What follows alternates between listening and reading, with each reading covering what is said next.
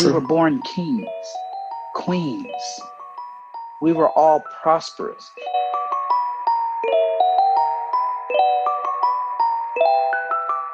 What's up, peoples? My name is Mr. Z.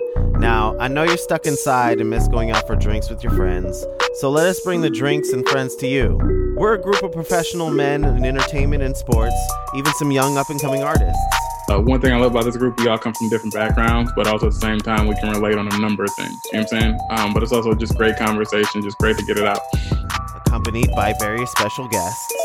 What do they want? What do they see a black agenda as? And everybody said either equality or just like one thing, like one certain thing.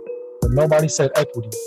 We desire to give a voice to everything from music and culture to financial education and even deeper topics like loving yourself and managing fear. Something that I kept repeating over and over again to myself through the entire day, through like the moment like I was getting dressed to leave the house, was I can do hard things. If I can't tell you no, how are you supposed to trust my yes? Join us while we dive into the hearts and minds of a generation. You don't see brothers like this portrayed to do things like this too often. Not just brothers, but men in general who will collectively come together and talk about their feelings, talk about their life, their situation.